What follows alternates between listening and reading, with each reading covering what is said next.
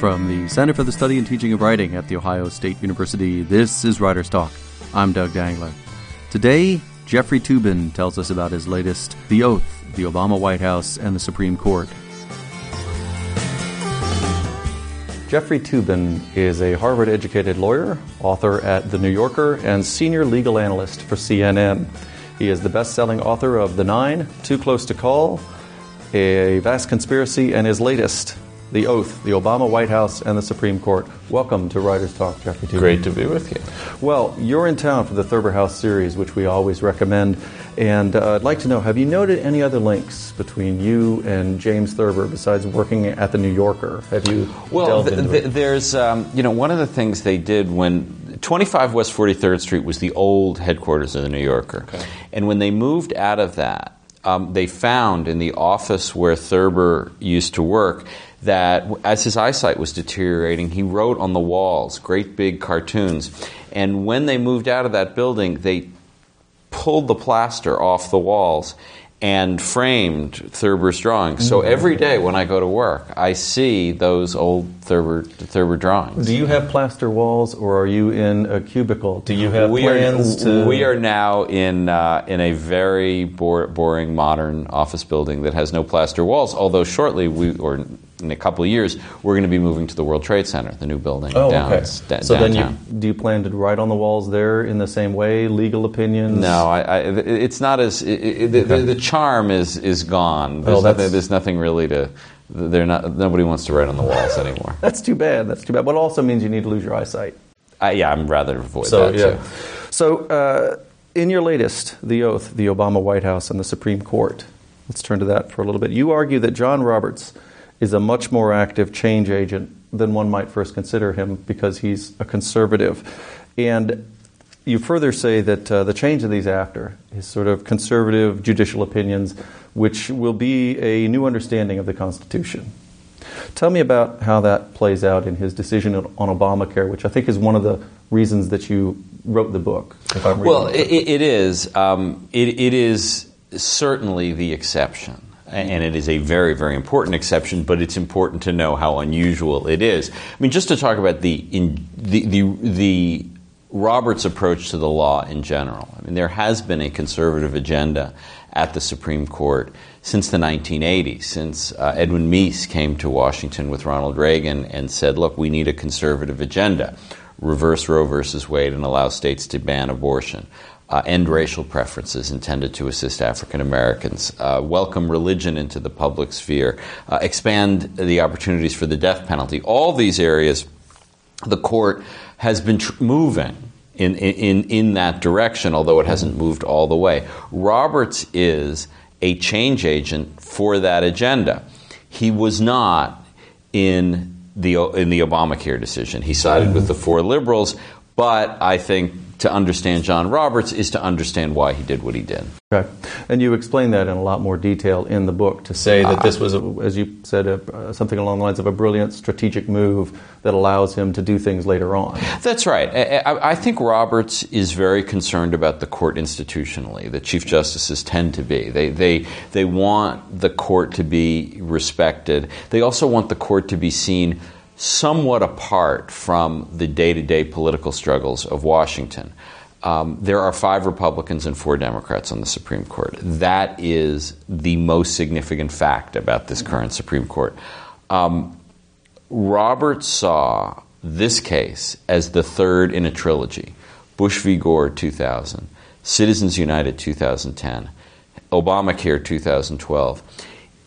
If he had ruled with his conservative colleagues in this case, it would have been the third consecutive major case where the 5 Republicans did grave damage to the Democrats, and it would have been seen, I think correctly, as a deeply political act.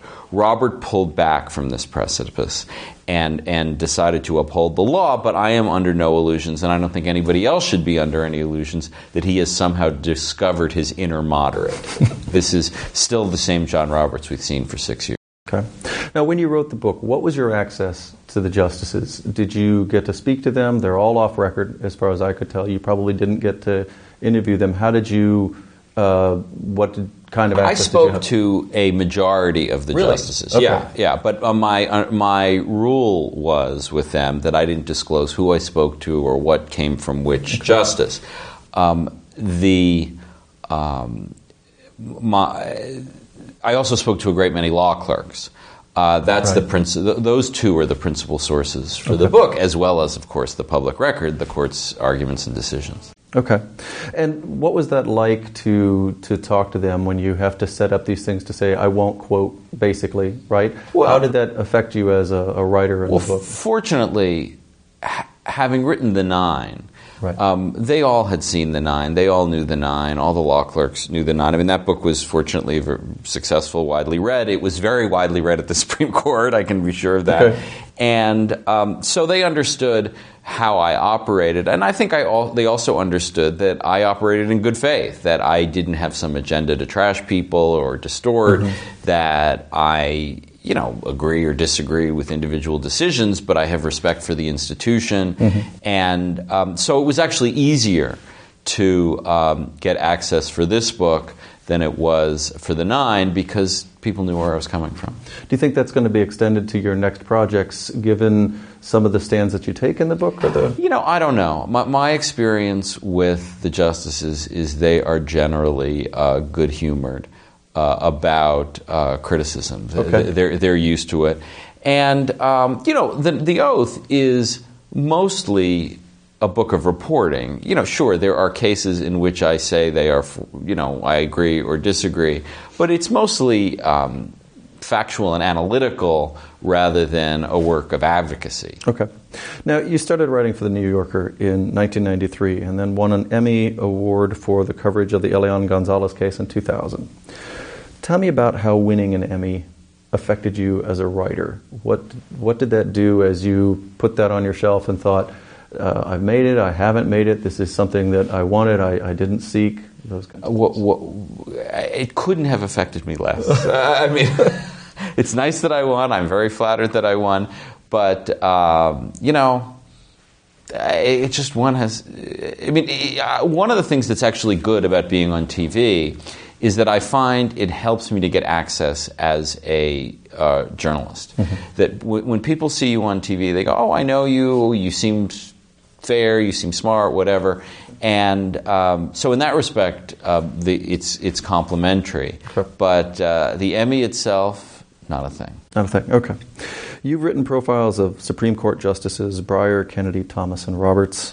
What did researching and writing profiles like that teach you about being a writer? Well, the best piece of writing advice I have always gotten, and it's a pretty familiar piece of advice, it's show, don't tell, which is, adjectives are boring, stories are interesting, anecdotes, it's one, the classic example of the show, don't tell to me is the word funny. If I describe a person as funny, that's not funny and it's not interesting. But if I show them being funny, that's funny and I hope, or interesting. Okay. And it's the same with the justices, but it's the same with anyone you write about, is that you need to anchor what you say about the justices in facts about their lives, not adjectives and abstractions. Okay. And maybe this is a related question. Of what writing piece are you most proud? What do you hold up as, this is the best thing I've done as a writer? Is it one of the profiles? Is it a book? Well, I perhaps this is, I like all my work. But, and I'm certainly proud of The Oath, since I'm thinking about it at the moment. In terms of it, just sort of piece of writing, piece of reportage, just as an independent entity. I did a piece for The New Yorker several years ago about a prosecutor in Tucson, Arizona, who was disbarred after faking evidence in death penalty cases. And I interviewed everyone in that case. I interviewed the prosecutor who was disbarred, his colleagues, the defense attorneys in the case, the guy on death row who was convicted as a result of his misconduct. And that story was I thought, a very good example of how you can tell a story that's anchored in the facts of an individual case, but also illustrate bigger themes about the legal system in the country. I was very proud of that case. Okay. That story. So do you call yourself a writer or a journalist? You've got your law degree from Harvard. What's your core identity? Itinerant content provider. I think of myself as a journalist. And if there's any, and I don't consider myself an expert in the evolution of the news media, and but as we know, the forums with which we communicate with people are changing constantly, right. And I'm on Twitter, I'm on Facebook, I'm on the web. A lot of people read the New Yorker on tablets. I don't really care that much how people take in my journalism. Okay. It doesn't matter to me that much whether they buy The Oath as a physical book or for their Kindle just or so Nook. Long as they buy just it. as long as they buy it, yeah. Of course. But I think it's important not to get too fixated on the delivery mechanism, but what you should focus on is the quality of the journalism behind it. Okay. Now, do you have is your bachelor's in journalism, or is this something that you've created because you've taken a non-traditional my path? genes are in journalism. Right. Your mother my mother is Marlene Sanders, one of the pioneering television correspondents, and perhaps most importantly, a product of The Ohio State University. Right, of course. And my dad was involved in public television for many years before he died. And so I grew up in a journalistic household. I did not think I would be a journalist. I majored in American history and literature in college. I went to law school. I was a law clerk. I worked as a prosecutor. I thought I would be in the making news business rather than the reporting news business. But in law, you were thinking you were going to be in the making news because... Yeah, I thought about being in government or politics or something like that. And at some point, sooner rather than later, my genetic destiny kicked in and I preferred to be a reporter. You're listening to Writers Talk from the Center for the Study and Teaching of Writing at The Ohio State University, with my guest, Jeffrey Toobin. More information about Writers Talk can be found at www.writerstalk.org. And now, back to Jeffrey Toobin discussing his background as a journalist. As you were starting out, I think you started freelancing in college. Or law school. Law school, rather. Yeah. Is this something that you shared with your family? At what point did you come out to them and say, you know what, I know that I've got this other background, but I think I'm going to actually go into journalism? Well, it was kind of a gradual thing. My mother's a television correspondent. To this day, she always says to me, don't quit your print job. Don't quit your day job. Because Why did she say that? Well, because I think she, as someone who is very much involved in this business, which in this respect hasn't changed, is television's very mercurial. You're up, you're down. The stakes are very high. Ratings matter, right. and it can all vanish pretty quickly. Whereas print, at least at the New Yorker, has been more stable. Okay. So. Does that impact you then as a writer? You think, okay, this piece is for the New Yorker, this piece may be something that goes out into a different area. How are the processes different for you as you start to write some? Well, that's interesting. I've now been doing them all. I've been doing TV, I've been doing the New Yorker, I've been writing books for quite some time. Right. And you're right that I approach them differently, but I'm not sure I have a clear way to articulate how they're different. Look, writing a book is such a massive undertaking, and I always take a leave from the New Yorker because I can't write New Yorker stories and write a book at the same time. Why is that? How do they affect each other? Well, it's just too much work. Okay. It's just Overall, too much work. Okay. I just don't have the time or the energy to do both at the same time. Television's different. You have less time. So there's less information you can impart. The important thing, is to maintain the same journalistic standards, whether it's television or print. Okay. But anyway, that's sort of how I think Let's about it. go to that then. When you talk about the same journalistic standards, what would you say to journalism students at The Ohio State and elsewhere? Is this a field they should really enter? Well, I think they should enter it if they really want to enter it. And let me explain that a little bit. I think about it often with law school. In my experience, a lot of people go to law school because they can't think of anything better to do, and they sort of think, well, there'll be a job out there for me someday. This wasn't your background. You were determined. No, I was, and I don't think journalism is quite the same. Look, I mean, we all know that journalism is in the process of big upheavals. I mean, newspapers, which were the primary journalistic instrument of our day, are in terrible trouble, and I don't anticipate that turning around anytime soon. However, people's thirst for information and people's ability to get information is greater than it's ever been.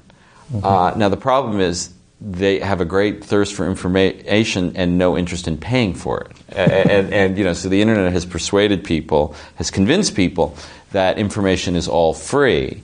And that's a problem that the media business has not yet figured out a complete answer to. Right. But I am encouraged by the fact that people have this hunger for information, which means someone will have to provide it. Now, whether it will be in this sort of carbon byproduct or a purely electronic form, I don't know. But I am optimistic that journalism will be a something that people will be able to make a living in. Okay, let's turn to that then, the electronic side, because as you said, you're a big Twitter fan on Facebook. You commented today on Twitter that, little known fact, the Supreme Court was named after The Ohio State University. We appreciate you pointing this fact out. That's right. For those who are unaware. But tell me about your take on it on Twitter, though. How does that affect you as a person, as a journalist?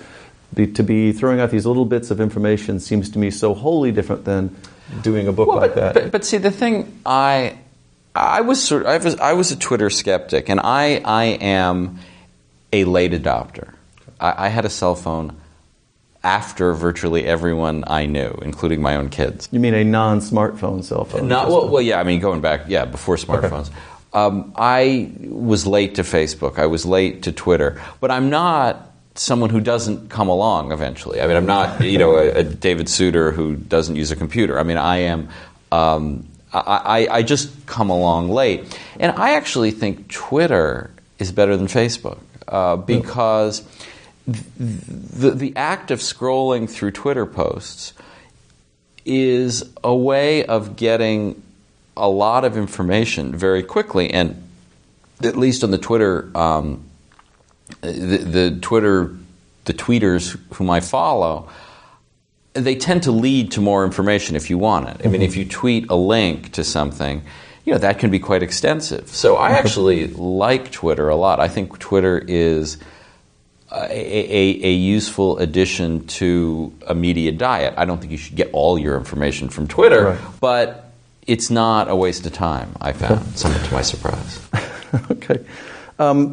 Moving into something that's closer to home about The Ohio State University and looking at the Big Ten. In August of this year, you published an interview with former Penn State President Graham Spanier in The New Yorker. Tell me about your decision to publish it as a Q&A interview instead of a more traditionally researched and narratively structured journalism piece. This was something new for The New Yorker. We'd never really done this before. I mean, obviously, NewYorker.com is a very vigorous website, and there are a lot of people write columns on it. I write a column every other week on it. But this was sort of a big journalistic takeout. This was like 8,000 words. And what we decided, David Remnick, the editor, Amy Davidson, who's the web editor, we thought that we sort of had two choices. Once I had access to Graham Spanier as who was willing to talk to me. He hadn't talked to anyone to that point.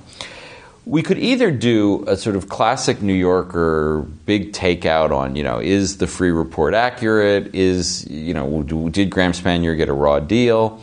And that would have been sort of the traditional way of handling this as a New Yorker writer. But it seemed to us that the immediacy of the story was such that, and just given the competitive environment about the story, it was better to sort of let people make up their own minds and let Spaniard talk at some length with appropriate editorial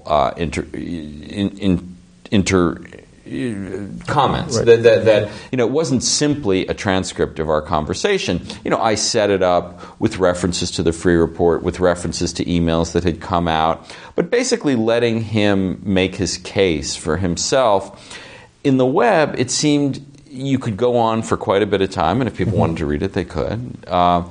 But it did not require the level and time of journalism that a full New Yorker piece would. Okay. Because I wondered, looking at it, I thought, there was the news was happening so quickly that it seemed like once you got the access to it, that might have been the idea behind it. Let's put it up. I wish I could tell you it was all thought out in advance. This was an improvisation, like a lot of journalism is an improvisation. But I think we were all happy with how it worked out. And the part about that I thought was really fascinating is there's a section at the top that says directs people to a postscript, sort of, in which somebody had corresponded with you about one of the characters that he discusses, and that's right down there at the bottom, along with all the other hyperlinks.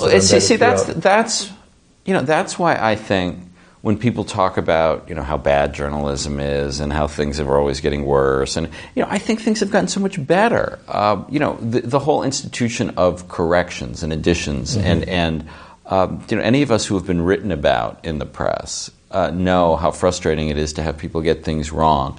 And now, with the web, you can edit, you can amend, you can include alternative views, and that's what we've done. And I think that's great. I don't, as a journalist, I don't fear that kind of scrutiny. I welcome it, and I think it just benefits our readers to have the additional context of more information. All right. Well, now this is happening before the next election. So the final question I have for you is: are you currently working on any pieces about the election? And then I'm going to have a not surprising, follow-up to that prediction. Well, I am going to. I am working on a piece involving the legal strategies here in Ohio. In many of the swing states, there have been legal changes, voting, voter IDs, hours, what Democrats call vote suppression. So I'm working on some stuff about that. Okay.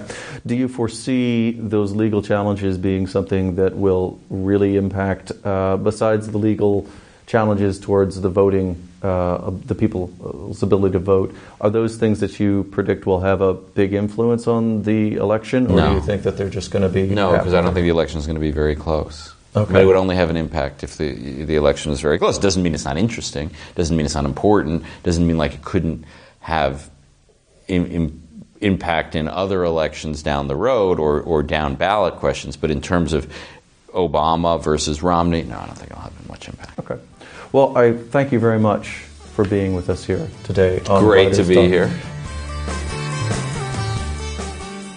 For more about my guest, Jeffrey Toobin, visit www.writerstalk.org. Until next time, this is Doug Dangler from The Ohio State University. Keep writing.